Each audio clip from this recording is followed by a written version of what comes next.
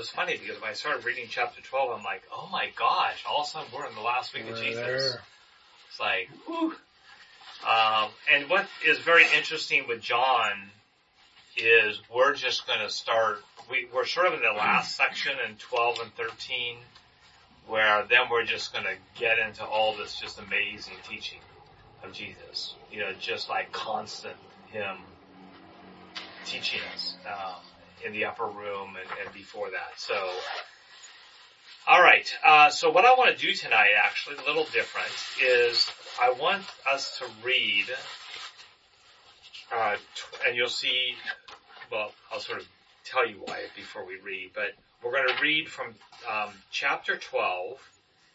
We're going to read 1 through 11. And then we're going to follow that immediately, whoever's reading, with John 13, 1 through 30. Okay. The reason why I'm having us do this is because John is echoing some things about Jesus. Some things going on in 12 and 13, sort of like building. But I want us to sort of be attentive to what do you see that is being talked about in 12, and how do you see that, you could say mirrored or reflected, or what you see going on at the beginning of 13. Okay. So, who wants to read 12? Okay, so Chad, you want to read 12? You want to do 13? Sure, no problem. What verses in 12 again, Gary? 1 through 11. Yeah, so 12, 1 through 11, yeah. And then we're going to do 13, 1 through 30. Okay. 6 days before the Passover, Jesus therefore came to Bethany, where Lazarus was, whom Jesus had raised from the dead. So they gave a dinner for him there. Martha served, and Lazarus was one of those reclining with him at the table.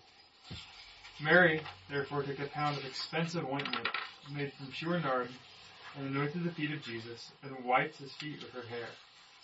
The house was filled with the fragrance of the perfume. But Judas Iscariot, one of the disciples, he who was about to betray him, said, "Why was this ointment not sold for 300 denarii and given to the poor?"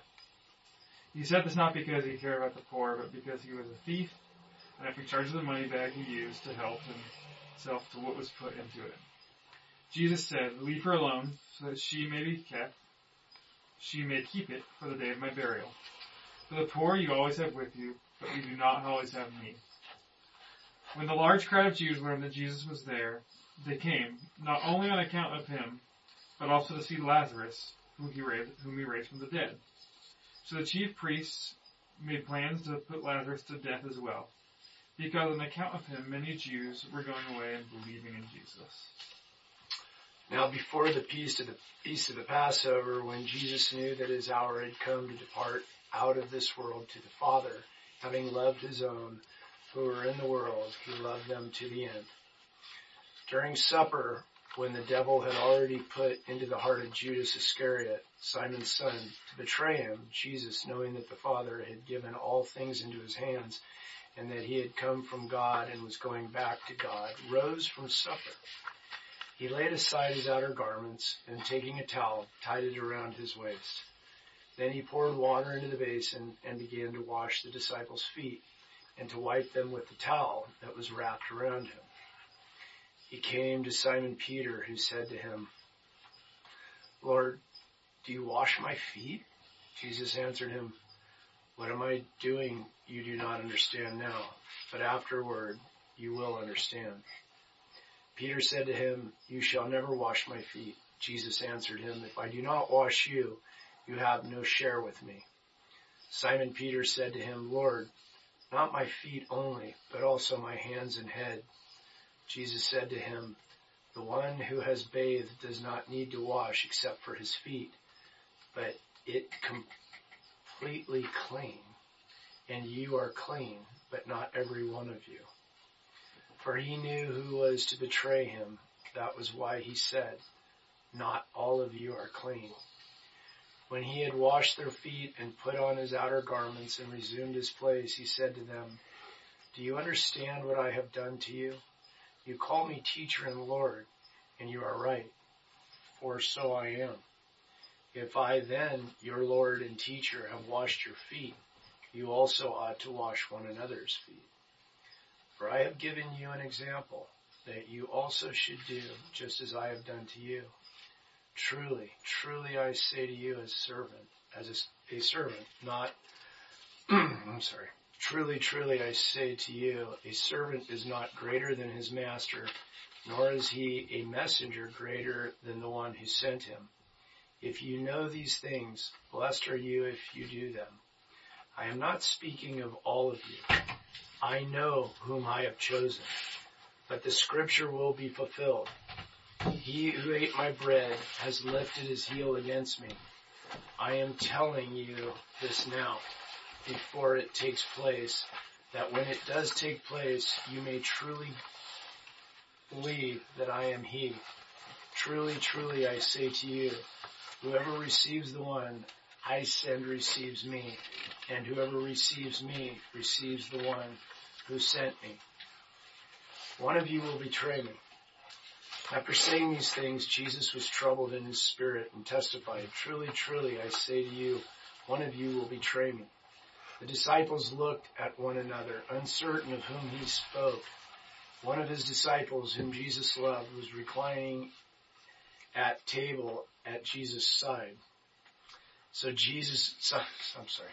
Simon Peter motioned to him to ask Jesus of whom he was speaking. So that disciple, leaning back against Jesus, said to him, Lord, who is it? Jesus answered, it is he to whom I will give this morsel of bread when I have dipped it. So when he had dipped the morsel, he gave it to Judas, the son of Simon Iscariot. Then after he had taken the morsel, Satan entered into him. Jesus said to him, what you are going to do, do quickly. Now, no one at the table knew why he said this to him. Some thought because Judas had the money bag, Jesus was telling him, buy what we need for the feast, or that he should give something to the poor. So after receiving the morsel of bread, he immediately went out, and it was night. All right, so what we just did, just so you know, we read the first part of 12, 1 through 11, and then as he read chapter 13, 1 through 30, it's trying to look for how we see sort of a mirror, some things that are consistent in both the stories. How these two stories link, I guess is another way of putting it. So do you guys see any of that? Judas? Okay, very good. All right, so what do you see about Judas? Where do you see? His destiny was already predestined to be with the devil. Okay. To fulfill scripture, to fulfill prophecy. He was already singled out as the one who would betray Jesus. Okay. And where do we see that? So where do we see that in 12? 12 and 13. He was given charge of the money bag, and then he was given the morsel of bread. Yeah. And do you guys see in 13 where that is? 13:2. Yeah, very good. So you see how Judas really takes a pretty prominent role. I mean, you find out, I think probably, maybe more about him here directly than you do in the other Gospels. And he gets mentioned, at least twice here, as to what is happening. When 12 we see he's crooked. Yeah. He's not an honest person. And then you find out in 13. Even just the full blown. Why he's not. Because Jesus is knowing that Satan is not only present, but he's gone into one of these guys, and it's the one that he would go into, which is Judas. So, just a little dovetail, how, Jesus has selected each of the disciples. He knows them, and he eventually knows their heart or whatever, but he selects them for who they are in their capabilities or uncapabilities and all that stuff. All the uncapabilities, yeah. Right. And so what you're saying about Judas is he kind of needed a Judas. I'm not saying, obviously this character when he showed up, a real guy, he was selected. There's a lot of Judases that could have been out there. Right. And he had a role to play. yeah, Jesus chose this man. Yeah. Who probably was double, triple, quadruple minded. You know, there was a part in that guy's heart that wanted to be with these guys, but he also was so fragmented in his values that he loved the world, he loved mammon, and so he's not locked down, and Jesus knows he's a key. Yeah, but I don't think it was his choice to accept Satan. I think You don't think what? I don't think it was his choice to accept Satan. I think when You don't think it was Judas' choice? No, because he said Satan entered him when he accepted that morsel. Oh, but he was a dishonest man to be. It was Well, Judas. right, It was but all of Judas's choices that led up to him being open to the demonic. Yeah, right? yeah, All of yeah. his choices had led to that. So it wasn't Jesus having Satan go into him to fulfill prophecy. No. Right. It was He was stealing money out of Judas' the own choice. Yeah, I think that's important It was because that's Judas' choice to accept Satan. Yeah. Well, he didn't necessarily accept Satan, and people that get demon possessed don't necessarily accept the presence of the demon. Sometimes I guess they welcome it by the things they do. They're opening up spiritual portals. But they're living in a way that opens themselves up to weakness. Because of the things that they're involved in, the things that they're doing. It basically creates that foothold for the devil. Mm-hmm. And of course, Judas Iscariot was, because Satan doesn't normally, I think, it's pretty rare to be demon possessed by Satan. But obviously this is Jesus himself and the betrayal of Jesus Satan thought he was going to derail God's plan, not knowing that This was God's plan. Yeah. The atonement. Because I think in some of the other gospels and in the book, the Unseen Realm book, it says that it was veiled from, the powers of darkness, what was happening. But yeah, Judas made the choices that led up to him being able to be. Yeah. So what were those choices? Which is interesting because I think that's really good. It helps us to realize we think, oh well, I'm not going to have Satan. I'm not going to be influenced by demons or by Satan. Yeah. But so the money was the biggest thing. Right. Yeah. He's a liar too. Right. He's a full on. Yeah. But why did Satan go into him after he accepted the morsel of bread from Jesus? Because he was already duplicitous. His character is messed up. So here he's taking the morsel thinking that he was being faithful to Jesus, and his duplicitous nature allowed Satan to come in at that point. Well, what does it say, right? I mean, during the supper, when the devil had already put it into the heart of Judas Iscariot, so you can see Satan sort of taking over as the person now going to use Judas to continue to do what Satan thought was going to be capturing Jesus. So, you see the clash of evil here. Jesus had observed all of Judas' traits. That's how he knew he was going to be. Correct. Okay. Well, it's like Jesus knew from the beginning that Judas would betray him. How did he know that from the beginning?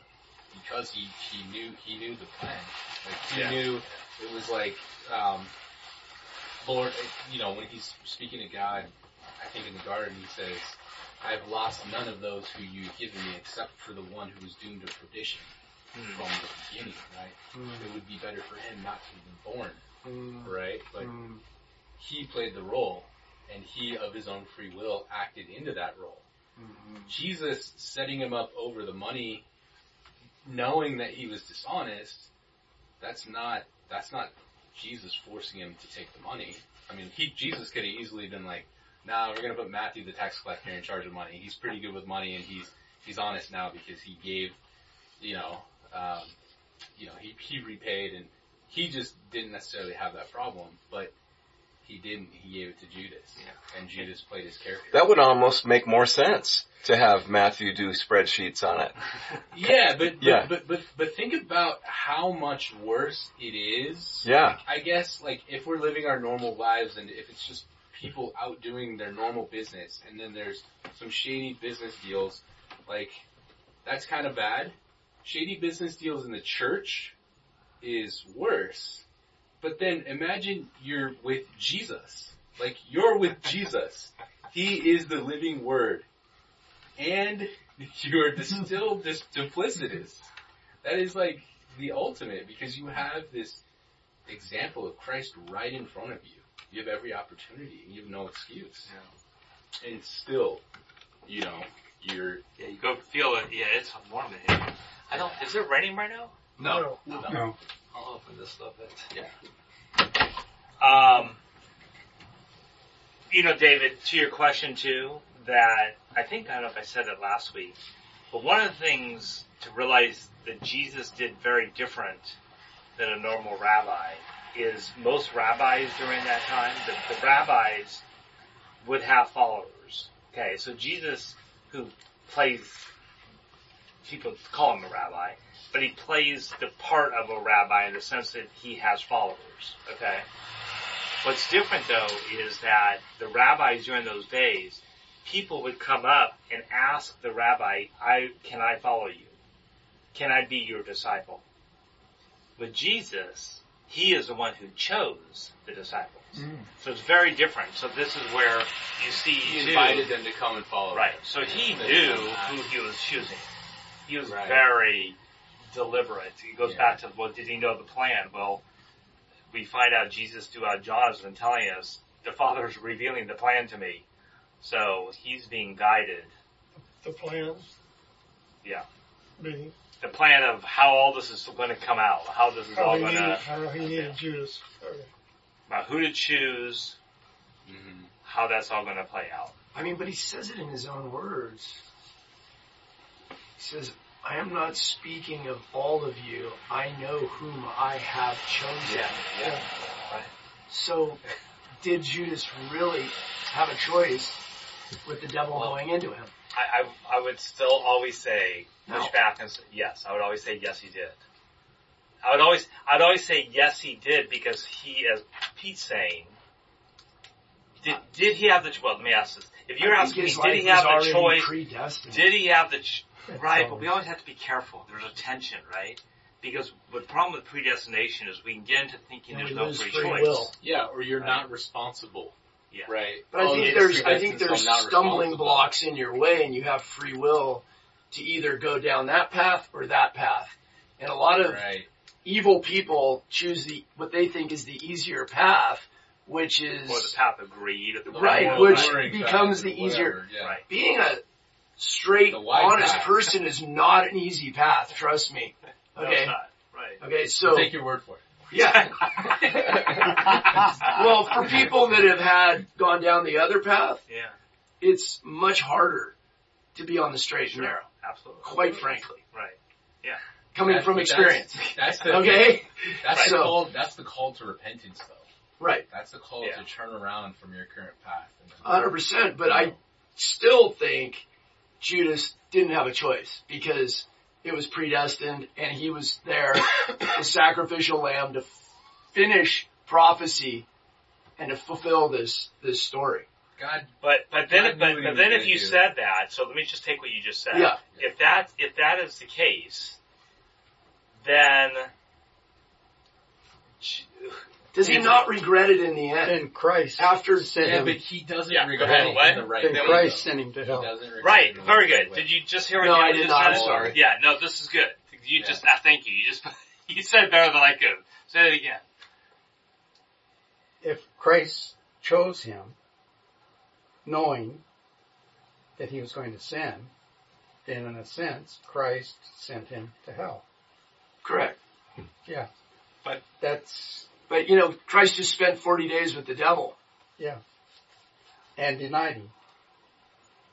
Well, God allowed the devil to do to Job what the devil did to Job. So how is Judas any different than Job? Well, but did you think Job didn't have free will? Of course he did, and he never Right. took the Lord's name in vain. Right. The whole time. Right. Yeah. So I think again, there's this constant tension. I don't think we understand this. Just like we don't No. understand how Father, Son, and Holy Spirit are one. We don't understand how is it that Jesus is fully human, fully God. Going Right. back to David's question, I mean, how is it that Jesus is a human? He knows the plan, but he's God. We don't understand it. We don't understand how the Word of God is both written by men, but fully inspired and inerrant through the Spirit. I mean, I it's think these are all black and white, mysteries. if you ask me.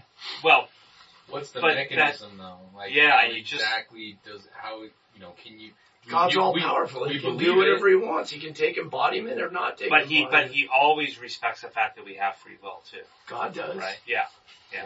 But Jesus which makes people was God, retain so- responsibility. Right. Right, because I think the main issue is, well, whether or not Judas was Was he not demon possessed? whether or not he was going to make whatever choice he was going to make, but was he responsible?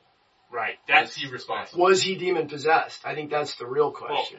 No. At a Well, certain point, he was demon possessed. That's Yeah, for sure. after he took He that wasn't bread, when he was he stealing was from the money demon- bag. He wasn't possessed then. No, he wasn't. But by the time he got to that point, that'd been so far down the road, and he'd made a lot of choices by that point. And Did he repent in the end? Did he regret it after I don't- Jesus was put I don't know if we know to death? The fact that he left immediately to perform his mission is kind of confirmation. That is kind of interesting. Yeah. yeah, and the fact that And he was getting paid for he it. sold Jesus out for money. He sold Jesus out for money. It's not like Yeah, Right. it wasn't. Yeah. Right, Right, It was right. all No, I know. money. he sold him out. Right. Follow the money. Right. He That's was true. wrapped around money. 30 Yeah. pieces of silver. Right. Putting his hand Right. in the money bag all the time, taking wherever he wants, wherever Right. he wanted And he it. still took more money. And he took more money. Yeah. Hey, where's my Right. where's my silver? Yep. I'll tell I you gave exactly you the guy, where you're here he at. goes, puts it Yep. in his pocket and walks away. Well, Jesus essentially says too that Judas chooses, because if you read in 13:17 down, it says, so 13. was 13:17 down, it says, Good. if you know these things, blessed are you if you do them. Right. I'm not speaking to all of you, so the one Right. he's speaking to is the one who does the thing. And then he immediately says, I know who I am chosen. But so he says, I'm not speaking to all of you. Not speaking to all of you refers to the ones he is speaking to are the ones who know the things and they're blessed because they do them. So like Judas is an exception, and he says, I know whom I have chosen. So I think who he's chosen is the ones who are blessed because they do the things. Ah. But then it says, Versus knows the things and doesn't do them. Ah. right. Ah. But then in addition it says, but the scripture will be fulfilled. He who ate my bread has lifted his heel against me. So it's just lifted his heel, that means Jesus, it doesn't mean Jesus made, it doesn't say Judas made, it doesn't say Jesus made Judas lift his heel. Yeah. It's saying Judas lifted. Yeah, it's like getting kicked by a mule. By the Yeah. way, where's that reference from? Do we know? He I know it's has lifted his Anyways, heel against it's, me. It's Old Testament, obviously. Yeah, what's the reference again? It's It's He who ate my bread has lifted his heel. 18. so it's John, but you're reading John 13, 13, Yeah, John 18. 13. 13, The last sentence. Or the last, That's part of the the last comma. No, it is the 18. Well, last but the sentence. scriptures must be fulfilled. Psalm 41:9. Oh, really? Yeah. Oh, okay. So Psalm 41:9. Yeah. Psalm 41:9. Even my friend in whom I trusted, one who ate my bread, has raised his heel against me. There you go. Even my close friend in whom I have trusted, who ate my bread, has lifted his heel. Yeah. I was curious. Wow. Yeah. So he's just constantly fulfilling Old Scripture, Old Testament Scripture. Yeah. That's insane. That is so rad. And that's the other layer we have here too, is not just free will and not just It's all been, predestination, but you Right. have the It's already been fulfillment of written. scripture being Yeah. laid out. it's already right? been laid It out. was the plan, right? Because obviously it's saying this happened because it was To written, fulfill scripture. fulfilled, which was 1,000 years earlier. Right. Yeah, Eric. You asked for similarities. Yes. What I see is that the circumstance that's going on is a transition using his betrayal as the anchor of the transition, because he's transitioning from continuing his ministry to beginning the end of his ministry. Excellent, yes. And he's using the betrayal as the turning point. Yeah. That's the hook that connects the two. Yeah, because why? Because what ends up how is that hook going to take place? So Well, with his betrayal, so right, and who's going to betray him? Which is Judas, yeah. which is going to then ultimately send him to the cross. Yeah. So that's what I'm saying, is that he's not continuing in the ministry. This is the beginning of the end. Yeah. And it's a major transition, and is using Judas as the anchor of that transition. Yeah. Good. But it also then pushes Judas out of the intimacy that then happens after that, and in the garden and in the upper room, and all these things where it's just like just the close disciples. No more betrayer in his mix. I mean, imagine being Jesus, knowing this guy's going to betray me, but he's still like. He has to be a willing participant in the whole thing, though, because it's ordained. Right. That's his whole mission for being here. So he's, his betrayal. Well, is maybe just if Pontius wouldn't have offered him the money, he might not have betrayed Jesus. Oh no, There'd be another there Judas. was no turning back. This is There'd be somebody else. Heart, to do the thing. Right. So what else do you see as parallels between 12 and 13 that we read? So we see Judas, very clear. Good discussion. We see him. What else do you see sort of happening and things that parallel between 12 and 13? See the washing of the feet. Okay. And the anointing of Jesus with the perfume. Okay. Which is somewhat so how are those linked? How would you see those being Well, Jesus says the anointing, the perfume on his feet was done to prepare him for burial. Okay. Right? And that she would be honored for that. And Jesus' washing of the disciples' feet is to set the example to send them out into ministry.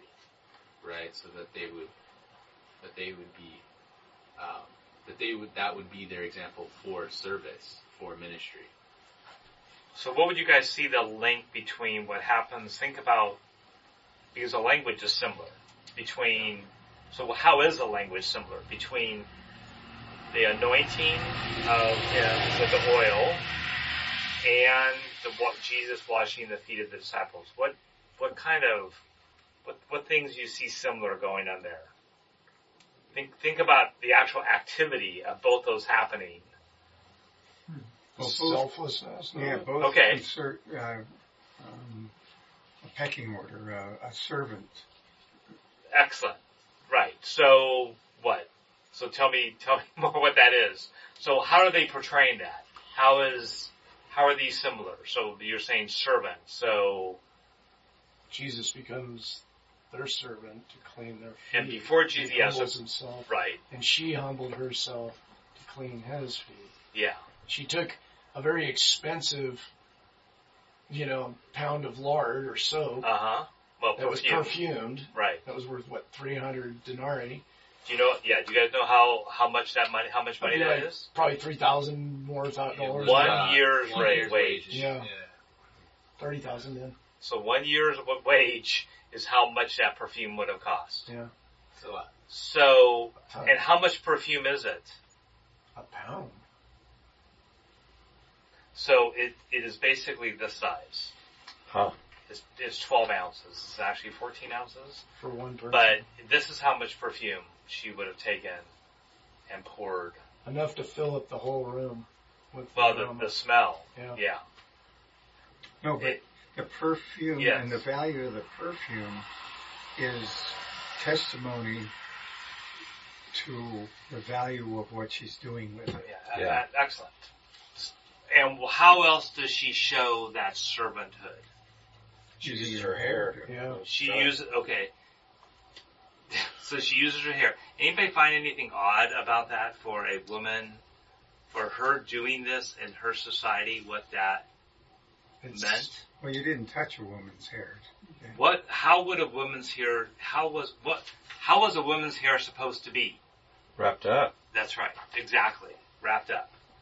So what did it mean for a woman to have her hair? For her to humble herself completely. Yeah. And but someone watching this? Yeah, it's a little tactile, so.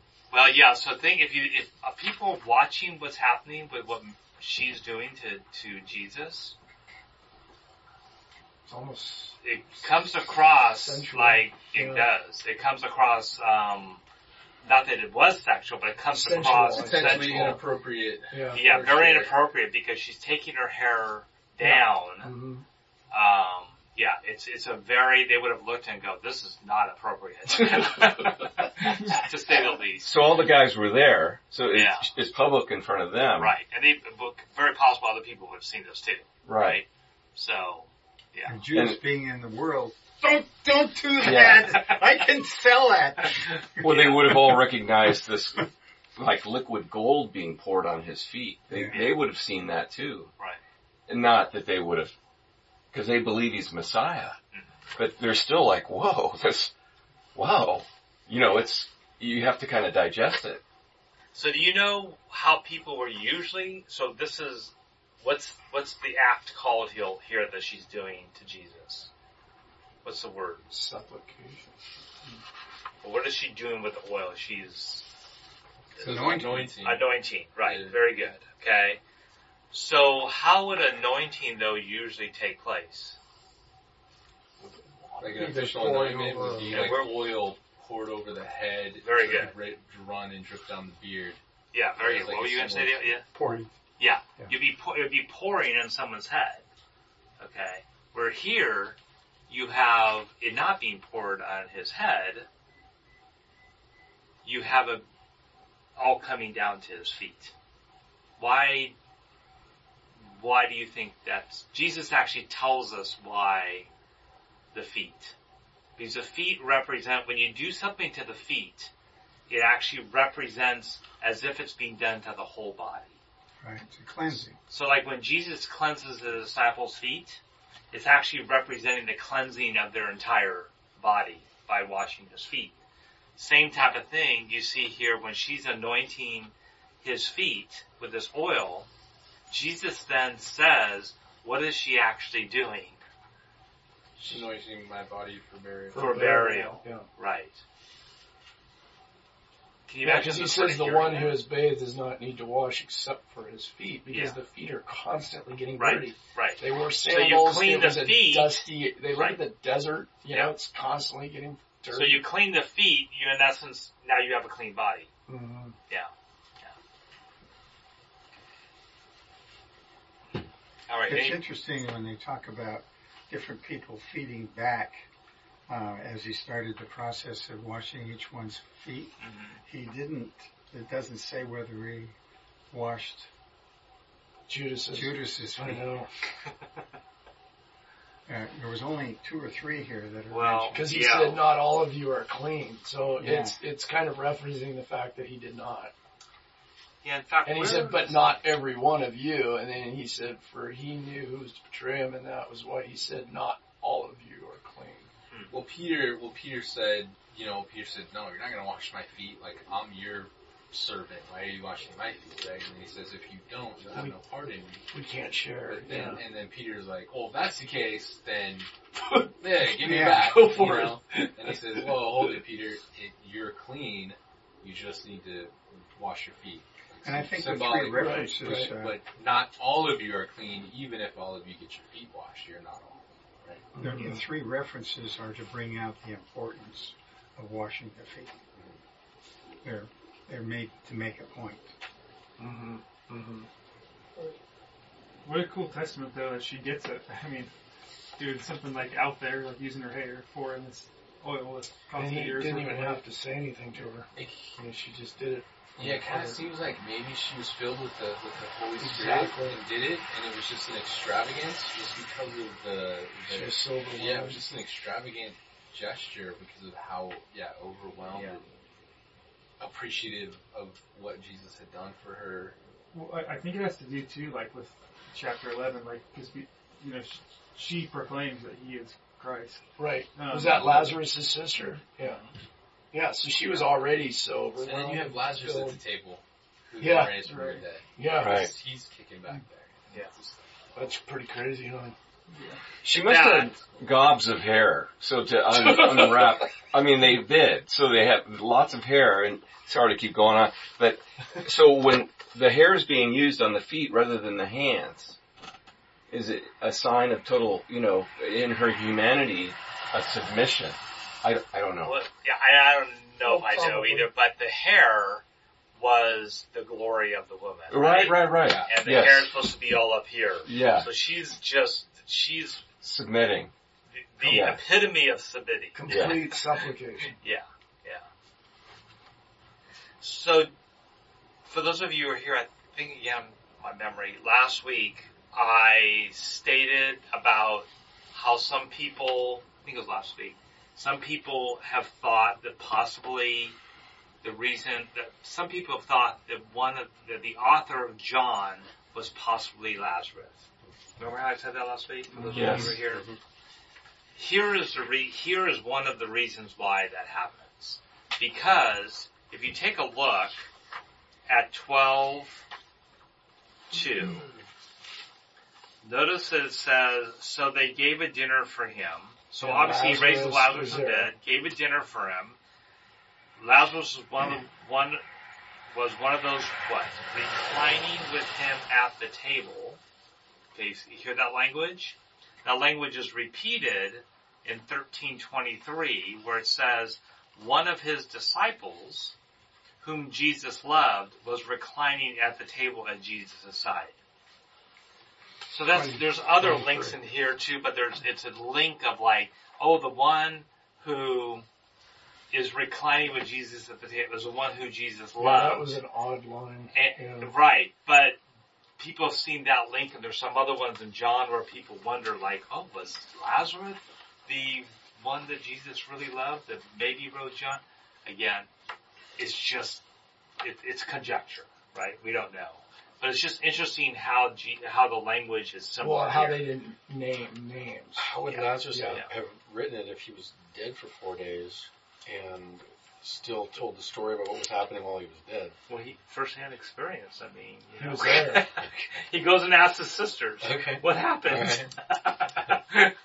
He did some interviewing after Yeah. the fact. And again, I don't necessarily They take had a part of that ghostwriters back role, then, but you can see why people, it is interesting just the links here Holy Ghost, of the language. Holy Ghost Rider. That's good. That was good. That was good. Touche. This may be going too deep here, but it's the Feast of Passover. Yes. So the question is, what was the reason that Mary had such an expensive, Right. was the Passover, was this going to be a donation that's required or something of the Passover feast? How did she, I don't think so. so it's just one of those mysteries that she had it. She had it. Yeah. Right. It's interesting, I wonder if she bought it for Jesus. Yeah, He but was the thing is, where'd it come from? Yeah, I mean, where would you get that kind of money? where would you, that's a year's wages. How did she wind up? That's what I'm with saying. it? It's also dowry maybe she's or had it something. for years or something. It's a passed down thing. I don't know. I mean, they were probably in business. What was Lazarus' business? Selling perfume. Yeah. If he had, I don't know, if he had, Essential oils. essential. Essential oils, yeah. So can someone look up Mark 14:9, just read it. I'm going to say, I just read it. 14:9. 14:9. Mark 14:9. I'll do it. And truly I say to you, wherever the gospel is proclaimed in the whole world, what she has done will be told in memory of her. And can you see right there what that is? Who are they speaking of there? Mary. At number 8, it says, she has done what she could. She has anointed my body beforehand for burial. Yeah. And truly I say to you, wherever wherever the gospel is proclaimed in the whole world, what she has done will be told in memory. And wow. You've got the contrast between Judas, who is now, in all scripture, right? It's recorded what he has done versus It's what Mary has interesting done. that's almost word for word what's said in John. Yeah. Leave her alone. Why do you trouble her? They believe they're probably parallel. It's probably the same story.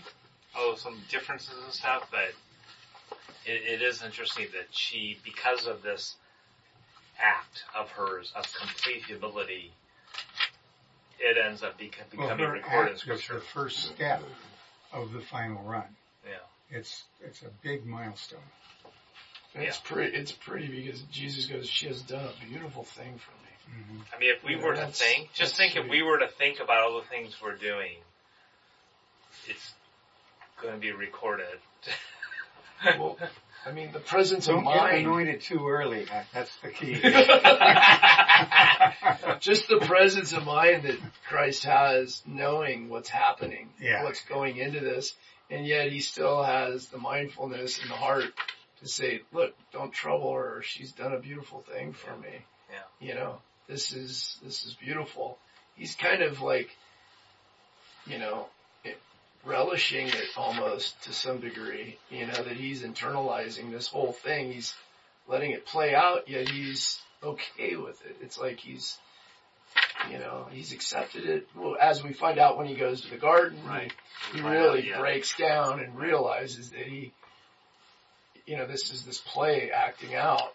Yeah. And then he becomes and human he again for a moment. He makes a choice, yeah. right? And he then ends up this making emotion his final overtakes choice. him, and then he realizes, wow, I'm really in this for good. Right. Yeah. Yeah. How true were Jesus' words, though, what he said about wherever the gospel is preached, what she has done will also be told in memory of her. That's very true. Yeah. I mean, obviously, everybody has the gospels and everybody goes through this, but right. It's so true. Yeah. He's just wow. Mm-hmm. Yeah. Anybody's, anything else? I mean, what's interesting about what Peter just said, if you think about it, you know, everything else then should be black and white and make perfect sense what's been prophesied for the rest of the world after this moment, after this period of time, after this, you know, time that Jesus becomes crucified and rises up again, and everything from that point forward should be taken at face value, you know, that where we're headed. I know a lot of pastors don't think about or don't want to talk about that, you know. About where we're like headed? Revelation and things like that. You know what I mean? What's been prophesied for the rest of the world. You know, from that point forward. You know. So I have a question and a statement. Is your statement the answer to your question? No, it's that make it easy. It's meant to make it more difficult for this you. This question's the answer to the statement. So, 6 days before the Passover. Yes. Okay, so the Passover happened over the whole country. You didn't have to go to a certain place. If you were a I don't know if I'll use the word good Jew, yes. All thousands of people from all over Israel, okay, came to Jerusalem for Passover. This was a huge feast that's where everybody came. So it wasn't that they celebrated, people did not, quote unquote, celebrate Passover around the rest of Israel. I'm speaking somewhat The point I want to make is that Jesus went back to Bethany where Lazarus was, who he had raised from the dead. Yes. So. And Bethany is pretty close to Jerusalem. Yeah, but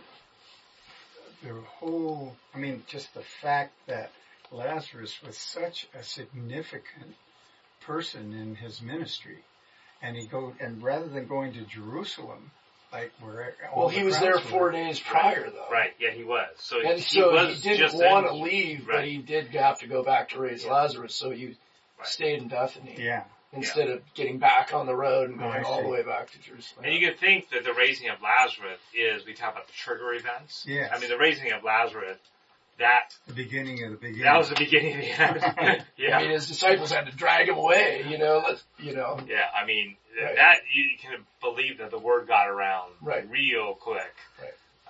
With that one. You didn't need the internet for that. I would assume that people very quickly heard Yeah. what had happened. It's amazing.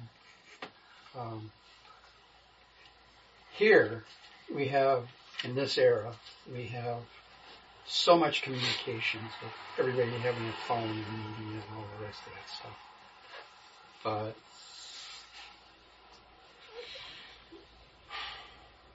I have done a lot of traveling and specifically hunting in the middle of nowhere. My father-in-law had a heart attack, and my wife called the Navajo police, the highway patrol for New Mexico, and the police station near the city, near where I was hunting. Tuba City? No, up near Four Corners. They looked for me for 2 days and couldn't find me. Oh, because you were out hunting? I'm in the middle of, when I say in the middle of nowhere, You were in the middle of nowhere. I'm in the middle of nowhere. That's awesome. By yourself? Were you just by yourself? One of the guys. Okay. And so we just happened to pull into town, and I said, oh, I'll call Marilyn. And she goes, where are you? You need to get home. So, So they didn't find you. You ended up they wouldn't have found me where I was. But back then, people used the same routes. Everything was a footpath or a cart path, and people passed each other constantly. So, and you'd make small talk probably when you're on the road. And probably pretty much everybody spoke the same language. So, well, and that's what happened here. But my point is, a lot of my local hunting is down at the southeast end of the Salton Sea, and that's in. My closest neighbor was like 1.5 miles from me. I could drive down Friday night, hunt Saturday and Sunday, and not see anybody. Go back the next weekend, and guys would say, it's nice that you got some geese last weekend. 3. How many you got? and knew how many you got. They knew how many I got. They knew when I was hunting, what I was using, That's where a small I was town located. for you. And that was not uncommon in Canada. And in Canada, I mean, I was in the middle of 10 miles to the nearest place. Yeah. And people still knew. And I don't know what it is about country people, but Well, there's nothing else to talk about. everybody knows everything. They're tuned in, man. So then you're saying that the people in Jesus' day, that's how the news. That information just Yeah.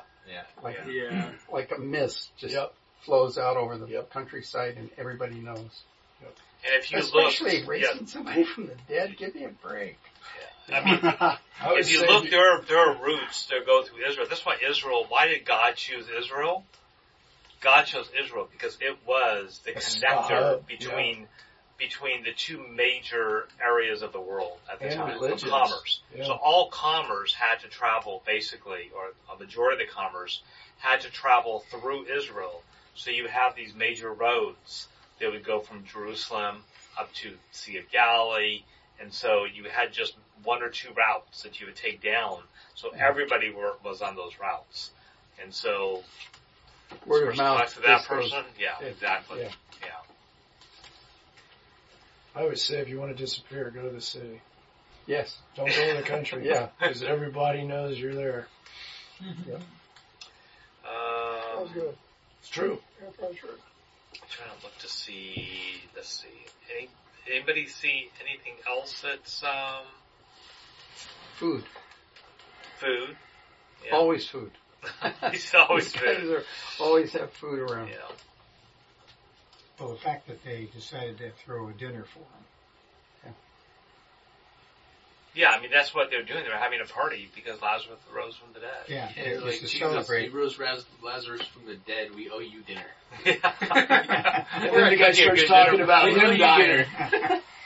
Oh my I don't want to bring a party down, guys, but you know I'm next, right? And I'm not going to be, you're not going to be sitting with What me. really hit me reading through this was how the Jews wanted to kill Lazarus. Yeah. Again. Yeah. That's again. Yeah, isn't that, sucks. that's like if you see a miracle, kill the person the miracle happened to because you don't want get rid of anybody the to think evidence. you really got, Wow. like, I wonder if that happened to the person who was made the blind man. You know, all of a sudden he could see. Everybody knew that he was blind from birth. You know, there's a walking person basically saying, witness, Jesus is walking Lord. testimony. Yeah. Well, I mean, if you want to be macabre about it, I mean, he could have like an eyeball hanging out and a necrosis on his face, you know, and gimping around just kidding, like a zombie. You've been watching too many movies. Yeah, I know. I'm just joking. It's a joke. But think how difficult Lazarus' life was. I mean, people are going, you know, can I touch you? You know, it would be totally changed. Oh, yeah. Yeah. I Absolutely. mean, you're 100%. world famous now. Do we know how much But they'd be longer? going, how'd you do it? How did you No do one it? knows. No one knows. There's no, like, how much longer do you live? Not in any other we don't know. literature. No one really. He did eventually die again, that's for sure. But, But yeah. All of a sudden he walks up the stairs. But, you know, like in the American Civil War in the summertime, if somebody, I don't know a lot, but if someone was shot in the middle of a field of one of the great, you know, Manassas or whatever, within 4 days, that body is a balloon. Yeah, 100%. Yeah. So Israel is hot most Yeah. of the time. Yeah.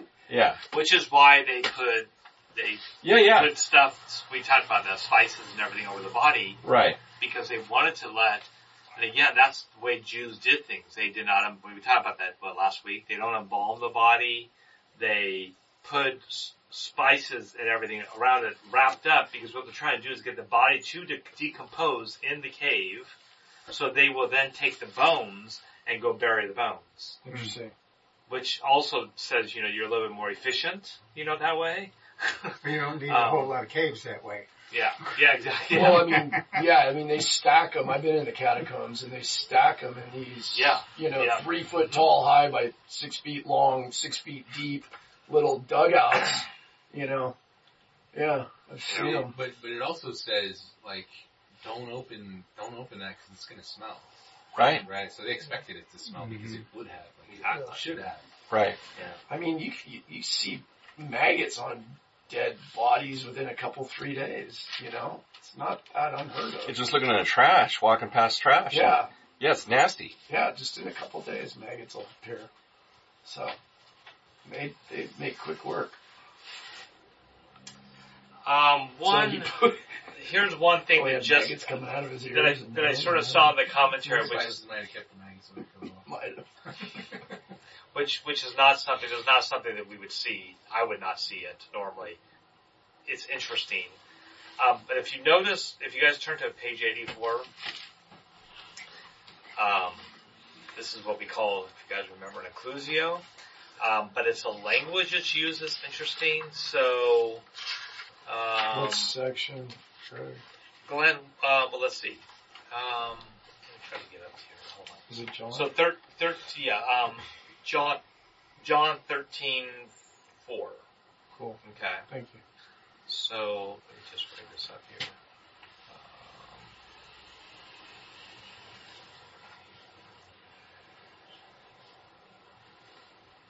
These are things because we have it in English, we don't normally see this. Okay, so if you think about it, it's sort of interesting because then what ends up happening is it's said that Jesus. Notice how it says in 4. Well, he rose from supper, and then listen to the language. He laid aside his outer garments.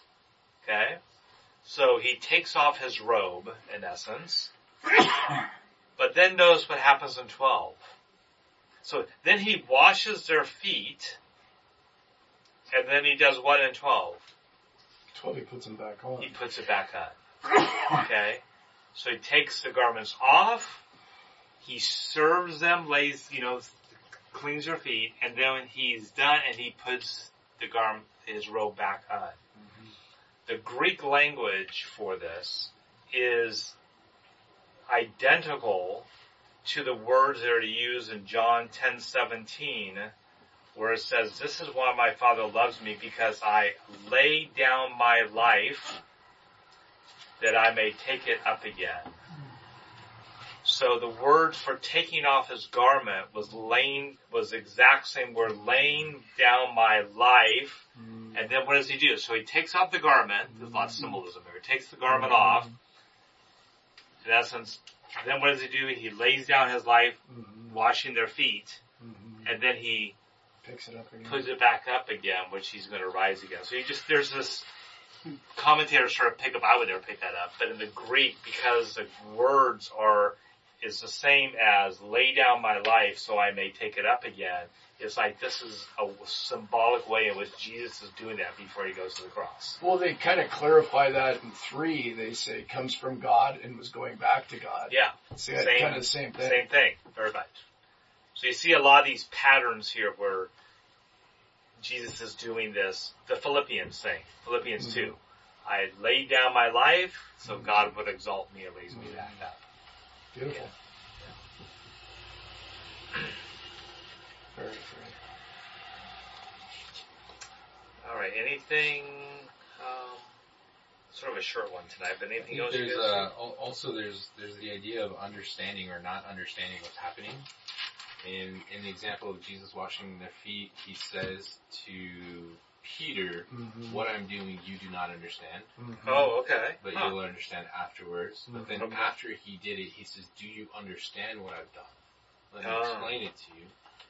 But there was not an understanding as well when his feet were being anointed, right? So this idea of not you don't understand this now, but you will. Yeah. Right. Good. That's really good. Yeah. It'll all be very I didn't see that. No, I didn't see that. That's good. Yeah.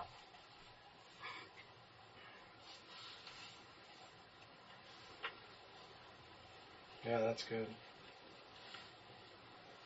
When he says the one who is bathed does not need to wash except for his feet. Which were you looking at? Verse 13, verse 10. Is that a metaphor to like they're bathed as in they're clean because they're his followers? Or because baptism? Or what specifically is he referring to? Or does he just mean physically they're bathed and they're physically clean? Is that Peter said to him, Lord, not? Yeah, that they had already taken a bath. The rest of their body was clean, right? Yeah, well, and I understand that. Like, but like, is he saying something past that too? Yeah, it sounds like he is, but I don't know. Definitely sounds like he is, meaning more than just simply physically. Yeah. But I'm not sure. That'd be interesting to look at that and study that. I didn't really. Mm-hmm. I'm trying to connect the physical. Not everyone. It's almost like it almost sounds like baptism. That's what I'm saying. Which is sort of like the washing, going down on the water and then coming back up again. You got sort of that same type of thing. Yeah, because I mean, obviously, I don't think he truly cares about not their body about the physical getting dirt off. So it's like,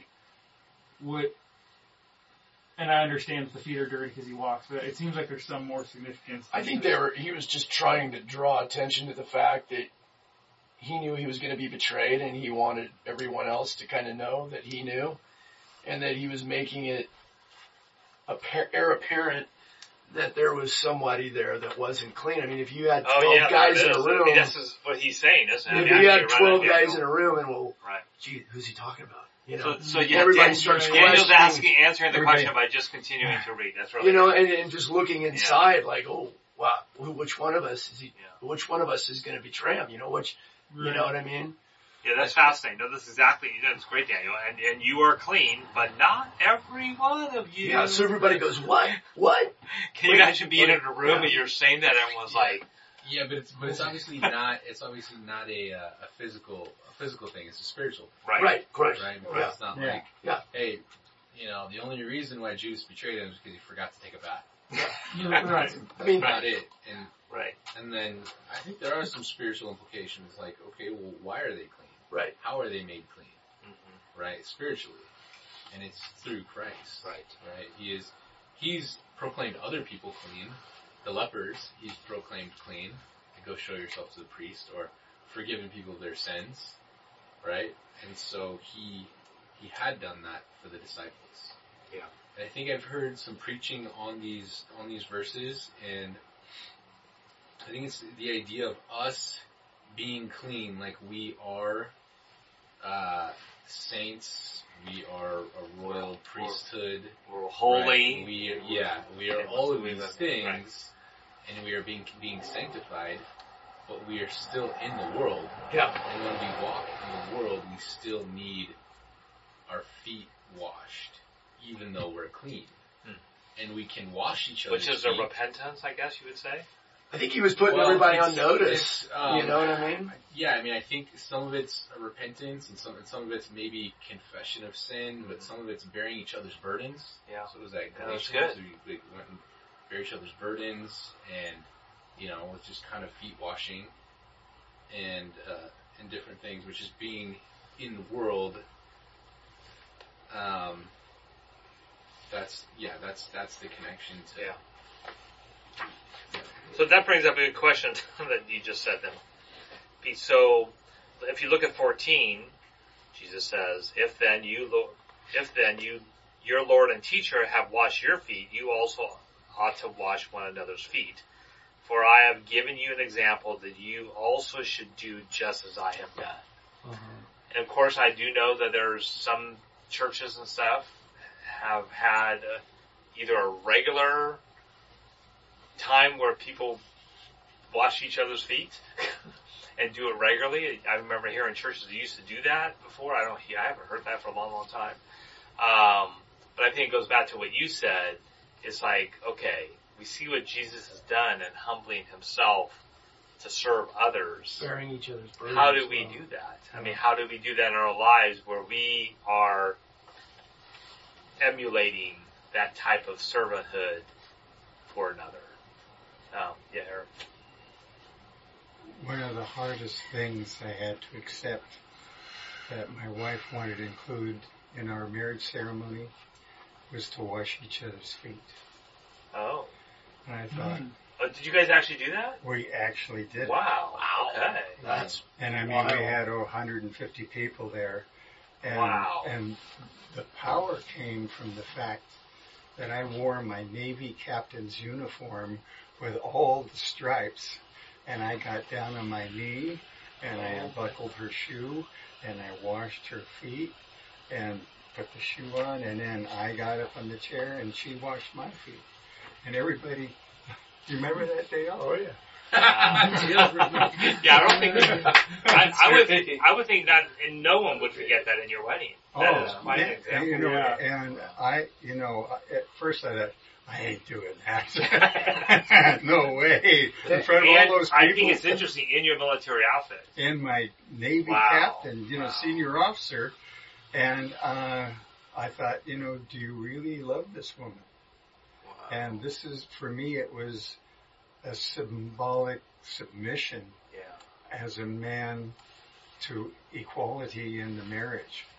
And it was really, it took me a while to get used to doing it, but we did it. So Eric, did you think back to that at different times within your marriage and use that as a point of inspiration for serving your wife? I didn't think of it until now. Oh. Okay. Well, you know what, Eric? I'm sure you did, though. You don't have a choice anymore. Exactly. Blank it out of this memory. Please and thank you, and keep your feet off the furniture every time. Let's hear from Dale. What did you? How was that experience for you?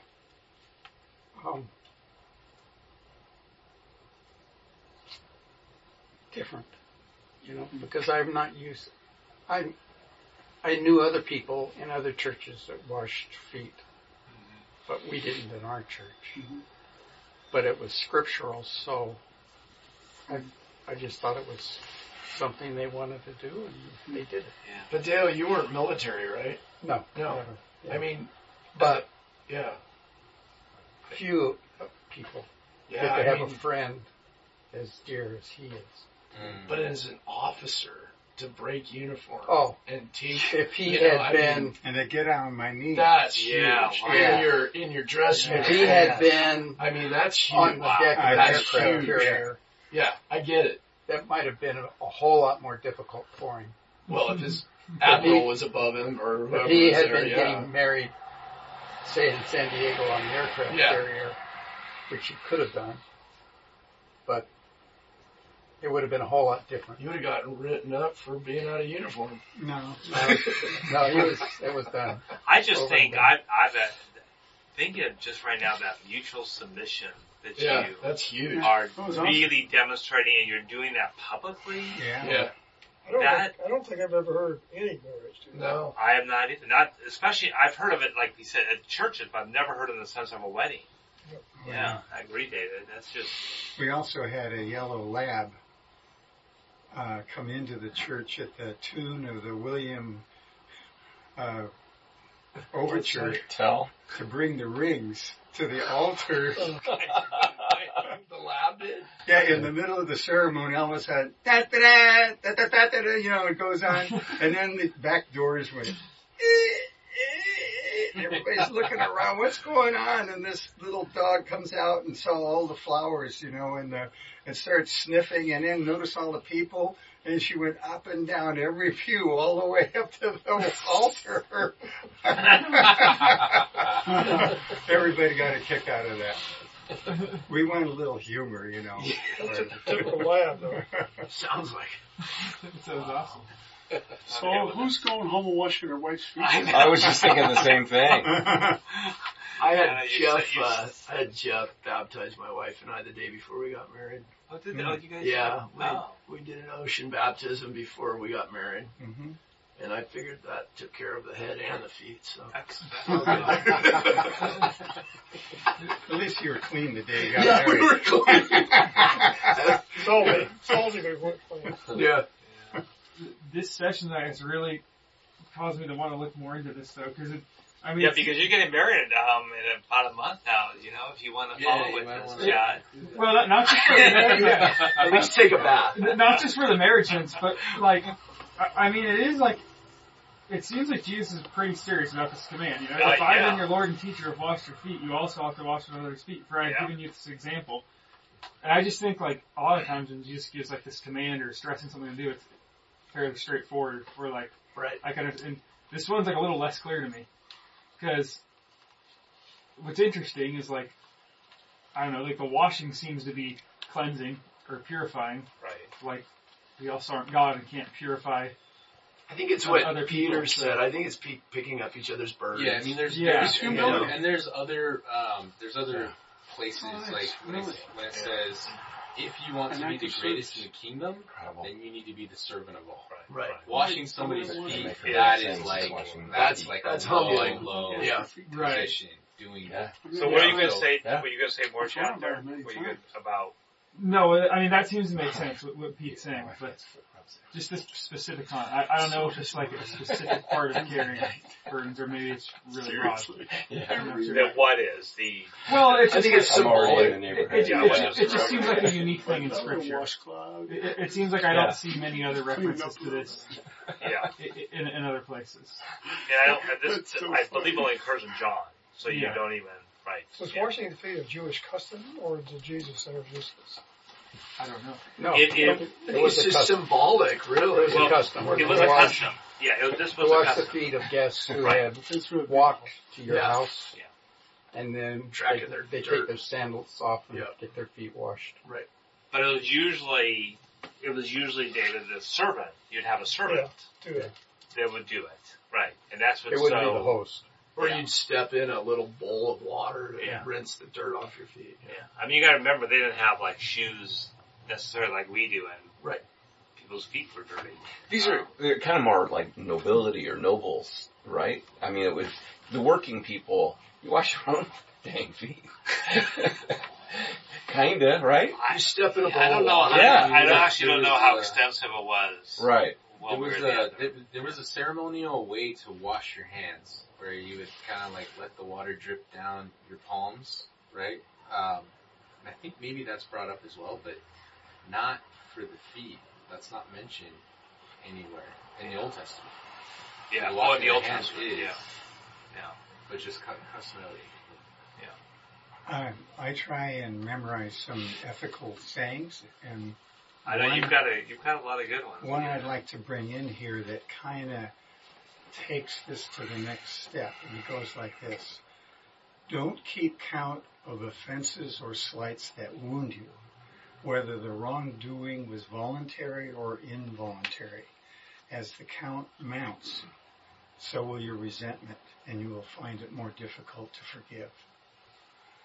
Mm-hmm. And I think that it's the symbolism of washing a person's feet, because some things they may have said may have been unintentional, but when we receive it and take it as wounding us, in our interpretation, the whole reason for Christ's coming is for reconciliation and forgiveness, and it's until we can do that effectively, even with our enemies, that there's one that, like another one, here it goes. Takes me a minute to get it up in the computer here. Wind her up. Just go ahead and then I'll catch it. I think that first one though might actually be what this is all about, or at least in large part though. Yeah, because, I think so too. Like the scripture says a bunch of times, like when we sin against Jesus. Like I've sinned against you and you only in Psalm 51. So it's like, I think that maybe that's a big part. Like when people sin against us or hurt us or do us harm in any way, not holding the count. The part that's significant to me, that wound you. Yeah. See, you have to make a decision that you got wounded by what was said. And then the dichotomy is whether it was voluntary or involuntary. Yeah. So they may have meant it or may not, but we are the ones that take it and make it hurt. Mm-hmm. Yeah. I mean, that right there is probably one of the number one wisdoms of marriage. Because if you look at marriages that end up splitting, it starts with two people starting to hold something against each other, one or both. And once you start, that turns finally into contempt. And once you're at contempt, it's really hard. And there's no going back. That's why they say very hard to go back. Familiarity breeds contempt. Yeah. It's just a constant build-up of all these. Yeah. We have to live our lives like a professional baseball pitcher. Short memory. You're gonna throw some balls. You're gonna hit some batters every once in a while. You're gonna walk some runs in. Short memory. Get back in that strike zone. Good discussion, you guys. All right. Well, who would like to close us? I'll look around. I will. Good. Thank you, Chad. Jesus, thank you for allowing us to be here together. Thank you for your presence and your word and just the way it speaks to each of us. And we just pray that we could just engage with you throughout the rest of this week. We pray that just these scriptures we study would not only be just a study, but something that really just permeates every area of our life. And that we just would be constantly reminded of the reality of what we're talking about tonight and the reality of you. And it's in your name we pray. Amen. Amen.